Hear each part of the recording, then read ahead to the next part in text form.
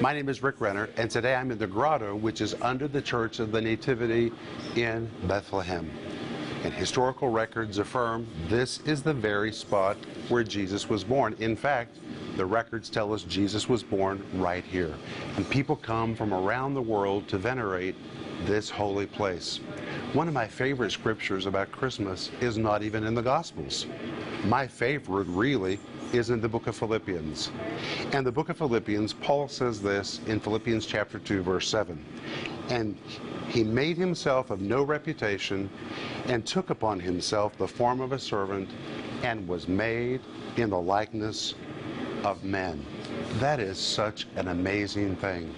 The Greek word that is used in that verse described a wealthy king who looked out the window of his palace at people walking on the street. He wanted to be among them, but he couldn't because he was dressed as the great king.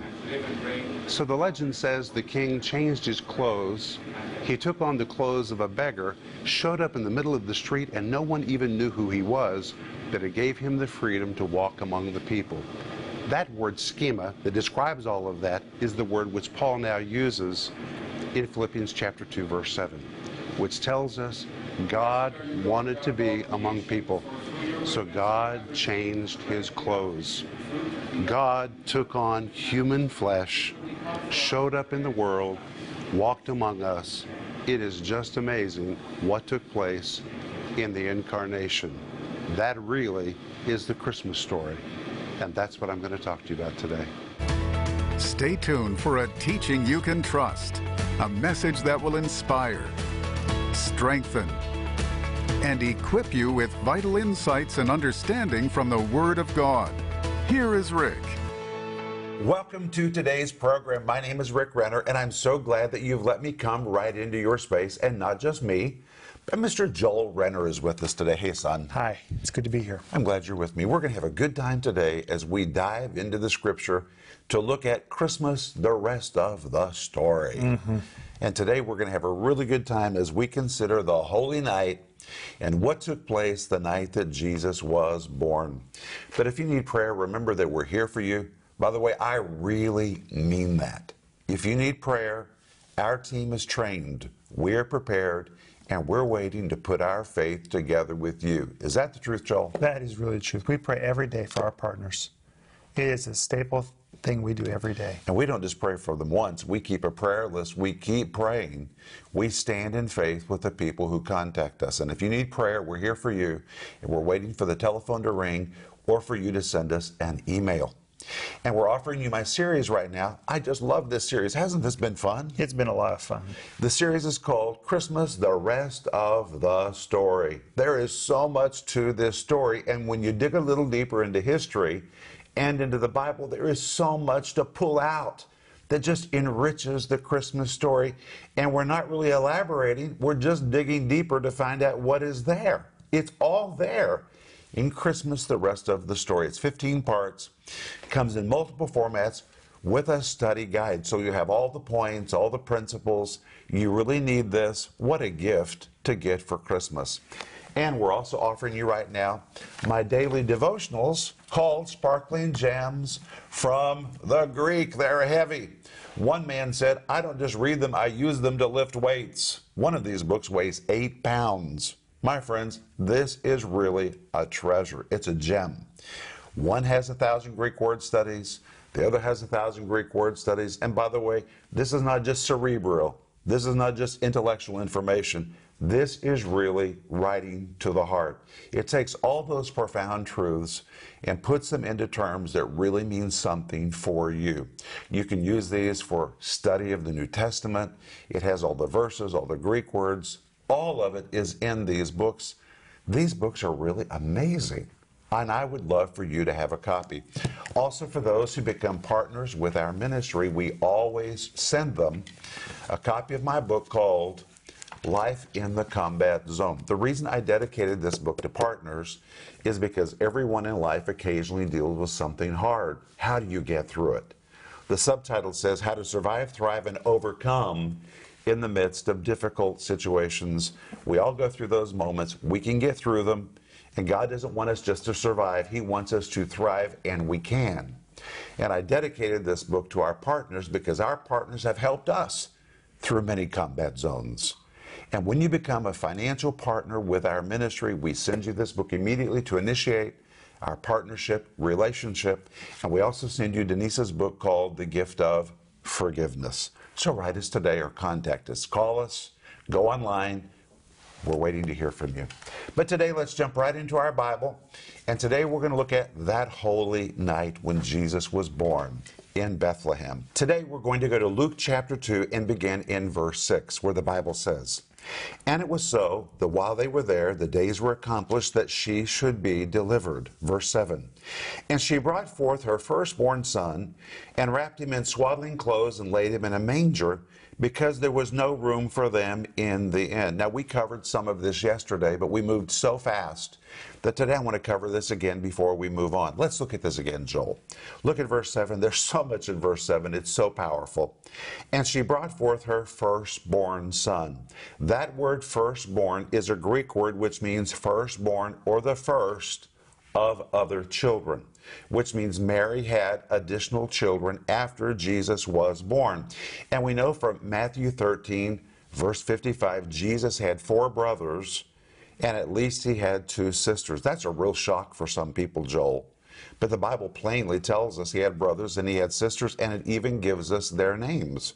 For example, in Matthew chapter 13, verse 55, we know that after Jesus, another boy was born whose name was Joseph. Another one was born whose name was Jude. Another one whose name was James. Another whose name was Simeon.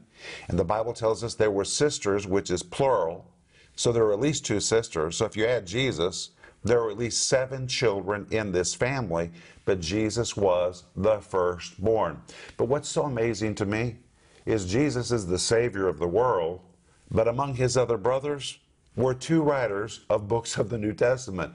James identifies himself as the brother of Jesus, and Jude tells us he is the brother of James. God places calls on entire families. God called Mary. God called Joseph. Jesus was the Savior of the world. God called James. God called Jude. The other boys were involved in ministry. We understand the girls married people in the ministry. The entire family was called. And God likewise wants to put a call on your entire family. God has an assignment for families. I think that is just amazing. But in this verse, Jesus was called her firstborn because Mary later gave birth to other children. But the Bible says she wrapped Jesus in swaddling clothes. What in the world are swaddling clothes? I remember as a child, we talked about Jesus being wrapped in swaddling clothes. I didn't even know what swaddling clothes meant. And most adults don't know what swaddling clothes means. But the Greek word for swaddling clothes is the very exact word which was used agriculturally to describe the bandages or strips of material that were used for wrapping the little legs of newborn lambs, which would have been very available in the cave where Jesus was born, which was filled with livestock that would have included lambs. Now just imagine this. In Jesus' first appearance, he appears as the Lamb of God that takes away the sin of the world. Is that amazing? Wow. And here come the shepherd from the field. And when they see him, they recognize this is the little lamb. Wrapped in swaddling clothes. Wrapped in swaddling clothes. Jesus appears in Scripture, the very first appearance, as the Lamb of God that takes away the sin of the world. I think that is amazing. Wow. And the verse says they laid him in a manger. The word manger describes a feeding trough. And if you go to the cave in Bethlehem that was identified by Helena, who was the mother of Constantine in the early 4th century, as the place where Jesus was born, that feeding trough is still there. There's no reason to doubt that tradition because it is so old. And the Bible says there was no room for them in the inn. Now, tradition has wrongly taught that Joseph was poor and Mary was poor and they couldn't afford a room in the hotel. First of all, there really weren't hotels. The word inn describes the upper room of houses, which often were used for travelers. But by the time they got to Bethlehem, Bethlehem was already filled with people because a worldwide census was taking place, and people were all returning to Bethlehem for the census. They had to be enrolled, they had to be registered, and Mary and Joseph apparently were late in arriving. And by the time they got there, every single place was taken. It was all taken. So they began to look for a place where they could lodge for the night. And the Bible tells us Mary was great with child. She was about to give birth. They had to find some place to live that night where Mary could give birth, and they found a cave. That's why there was a feeding trough. That's why there were swaddling clothes, bandages for little lambs. They went to a place where there was a lot of livestock. Now, I know that we sing the song Silent Night, Holy Night. The only really accurate thing about that phrase is holy night. Very holy. It was very holy. It was not silent. Jesus was born in the midst of livestock. One ancient writer described what those caves would have been like. It would have been packed with travelers, people that were shooting dice, playing games, rats running here, rats running there, all kinds of livestock. That's where Jesus was born. It was a holy night, but it was not a very silent night. But that's where they found a place where they could sleep that night, and that is where Mary gave birth to Jesus. And today in Bethlehem, you can still visit that place. Because there was no room for them in the inn, they came to the cave that was normally used as a refuge for shepherds and their flocks. I'm reading from my notes. It was full of animals, not a very silent night. There is no reason to doubt that ancient tradition. Now listen, from the earliest times, Christian writers wrote about that location and confirmed it really was the place where Jesus was born. Justin Martyr, who died in the year 165, wrote that they found a cave for Jesus to be born in. Origen wrote these very words, "At Bethlehem is the cave, not a barn, but the cave where people first saw the light." Kind of destroys a tradition. Jesus was not born in a typical barn. He was born in a cave that was filled with livestock. Constantine's mother, Helena, converted the cave into a small church and decorated it with marble and precious ornamentation. And later Constantine ordered that the same place be turned into a cathedral. And today, you can go to that place. It's undergone many renovations over 1,500 years, but today there are steps that lead from the upper cathedral down into the very cave where Jesus was born, and many visitors go there, and there's a star in the pavement, in the marble, and that indicates the place where tradition says Jesus was born. And I believe that tradition because it is so old and there's no reason to doubt it. It's confirmed by many early Christian writers. But that night a miracle took place, a real miracle. The Apostle Paul writes of this miracle in Philippians chapter 2, verses 6 and 7. Listen to these verses. Speaking of Jesus, who being in the form of God, thought it not robbery to be equal with God, but made himself of no reputation, and took upon him the form of a servant, and was made in the likeness of men. Most people use this verse because it goes on to talk about the crucifixion at the time of Easter. But it's actually one of the greatest Christmas verses in the Bible because it describes the incarnation. This is just an amazing verse. It says, who being in the form of God. It could actually be translated, who eternally existing in the form of God, which means when Jesus was born in Bethlehem, it was not his beginning, it was merely his manifestation to us. In fact, it says he was in the form of God. That word form is the Greek word morphe, which describes an outward form, which means in Jesus' pre-existence, before he was born as a baby in Bethlehem, he already existed. This means Jesus was not just a component of God, or Jesus was not just a part of God. Jesus, in fact, was God, and he existed in the form of God before he was revealed to us as man. As the eternal God, he possessed the shape, the outward appearance, and all the glory of God. Great power, great glory, a presence of God so strong that human flesh could not bear its manifestation. So God had no choice but to reclothe himself with a new form so that he could appear to me and to you. That is amazing. And that is why Philippians 2:6 goes on to say, he made himself of no reputation and took upon himself the form of a servant and was made in the likeness of men. When the Bible says that he made himself of no reputation, it is a Greek word kenao, which literally means to make empty, to vacate, to evacuate, or even to shed, which means God made the decisions to remove all of his glory, to remove all of his splendor. And in fact, the Bible says he took upon himself the form of a servant. Took upon himself is a translation of the Greek word lambano.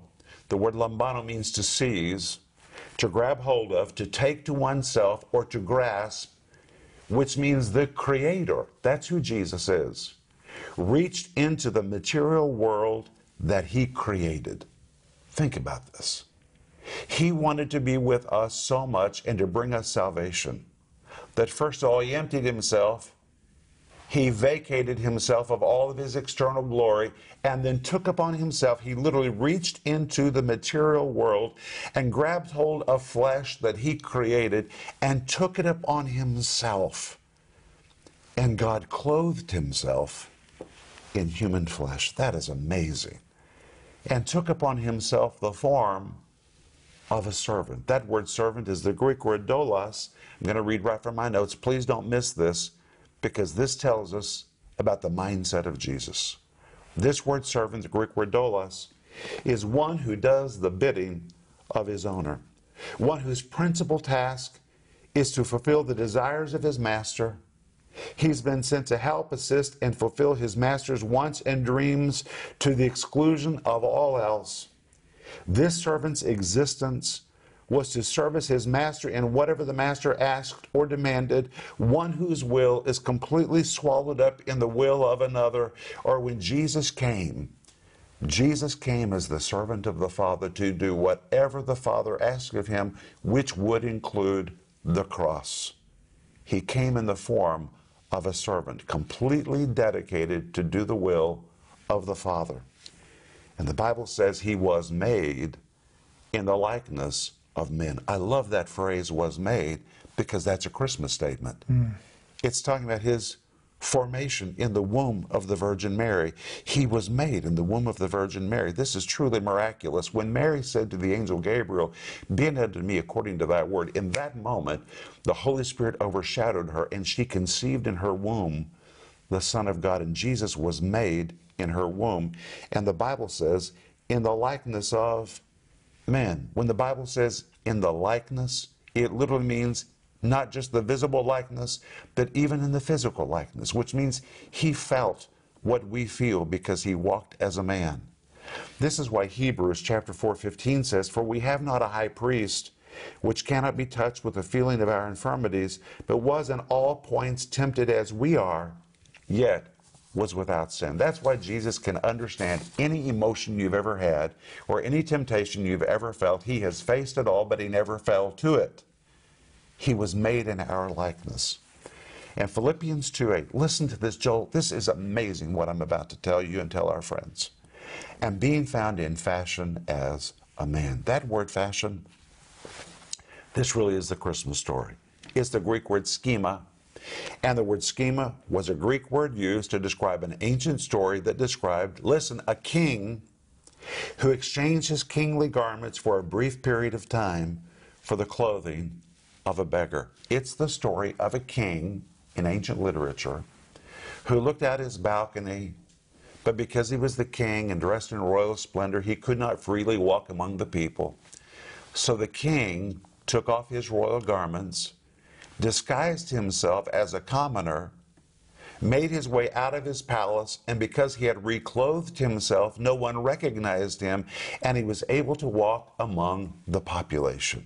That is the word that is used here to describe the birth of Jesus. God wanted to be with us, But God could not come in His splendor and His glory. It was too great for human flesh. So God reclothed Himself to look like us. And in fact, He so looked like us that John chapter 1 says He came unto His own, and His own received Him not. They didn't even know who He was. But the Creator was walking among them. Wow. And Philippians 2:8 says, and being found in fashion as a man, He humbled Himself and became obedient unto death, even the death of the cross. The word even in Greek is very important. It emphatically means even. Can you imagine it? In fact, in RIV, Philippians 2:8 would be, can you imagine it? Jesus humbled Himself to such a lowly position and became so obedient that He even stooped low enough to die the miserable death of a cross. Now, I know that right now people are thinking about Christmas. But Jesus was not born just to be a little baby. Jesus was born for a purpose. He came in the form of a servant. He was sent on a mission. And part of His assignment was to die on that cross, to die for me, to die for Joel, to die for you, and to die for every person that you're praying for. He was sent on a mission, even to die the death on a miserable cross. That's why Jesus came. And to be honest, that's really what Christmas is about. But we're out of time. We'll be back in just a moment, and we're going to pray for you. Everyone thinks they know the Christmas story. But what you don't know are the fascinating details that only God could have orchestrated. In Rick Renner's 15-part series, Christmas, the Rest of the Story, Rick uncovers the shocking and surprising events that occurred at the time of Jesus' birth. In this series, you'll discover the amazing details that are often overlooked. Topics like exactly who Joseph was and why it mattered. What was the star that guided the wise men? And the significance of the gifts the wise men brought to the Christ child. Available in digital or physical formats starting at just $24. You'll have a deeper understanding of the meaning and importance of Christmas, the rest of the story. When you call or go online today, you can also get sparkling gems from the Greek volumes 1 and 2. So many Christians live their entire lives skimming the surface of the Word of God. Most never discover the profound truth treasures that lie deep within the text. In Sparkling Gems from the Greek, Rick unlocks the brilliant treasures within God's Word and shows you how to live an intimate, uncompromising life with God. In an easy-to-read devotional format, each volume of Sparkling Gems explores more than 1,000 in-depth Greek word studies, revealing the profound wisdom and counsel from the Bible. Get one or both of these valuable resources today. Sparkling Gems 1 for just $40 and Sparkling Gems 2 for only $45. Don't miss this special offer, Christmas, the Rest of the Story, and the companion books Sparkling Gems 1 and 2. Call now or go to Renner.org to order. Hey friend, this is Rick Renner, and I want to just take a moment to say thank you for being a partner with our ministry. I am so grateful to you. I mean that from the depths of my heart because of what you do. What you do every month. You enable us to take this teaching of the Bible to people that are crying out for it. I realize you may live in a city where it seems like there's a church on every corner, but the rest of the world is not like that. And people are really praying for somebody to bring them answers from the Bible. And when you send your gifts to this ministry, it's like you put fuel in the tank so that we can take the teaching to those who really need it. And I want to read to you from the Great Commission, a promise that Jesus makes just to you. It's made to you. Listen to what Jesus says in Matthew chapter 28, verse 19. Go ye therefore and teach all nations. You say, well, I'm not really going. Yes, you are. You may not physically be going, but with your gifts, you're enabling the gospel to go to the ends of the earth. There are those who go, and there are those who help others to go. That's your part. Right from the privacy of your home, without ever leaving your divan. You're affecting somebody else somewhere else in the world. And to you, Jesus makes a promise. Listen to this in verse 20. Jesus says, if you teach them to observe whatsoever things I have commanded you, lo, I'm with you always, even unto the end of the age. And the word lo is Jesus' own exclamation. It is the Greek word idu, which means wow, wow, wow. Jesus says, wow, will I ever be with you? It's a conditional promise.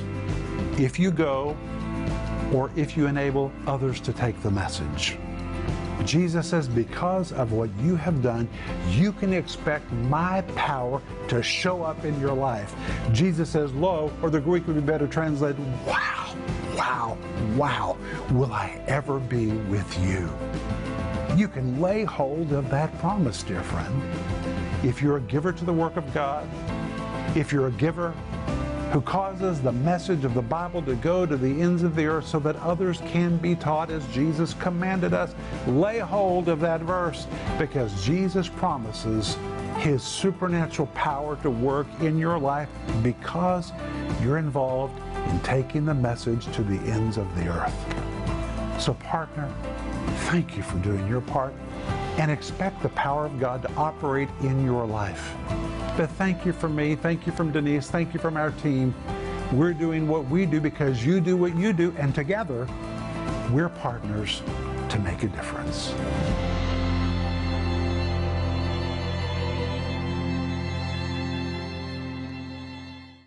This was really good today. Joel, my heart is really warmed by what we've studied. Oh, it's so encouraging. Thank you for making all that teaching. Oh, you're very welcome. It's, just to see what Jesus did for us, it is amazing.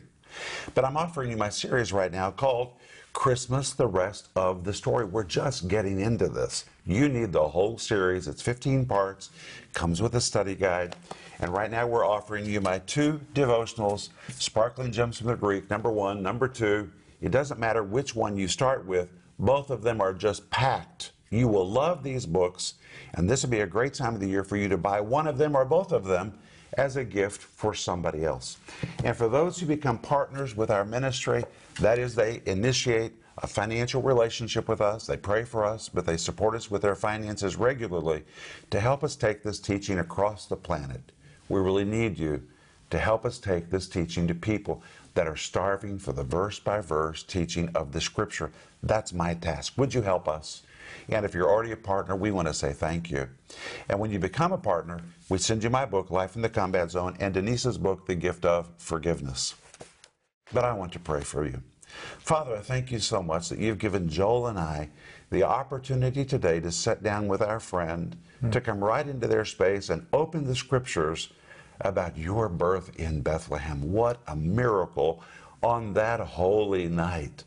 Lord, we thank you that you took on human flesh, that you came to be with us, and the real story of Christmas is the cross. You were born to die for us. We thank you for this in the powerful name of Jesus. Amen.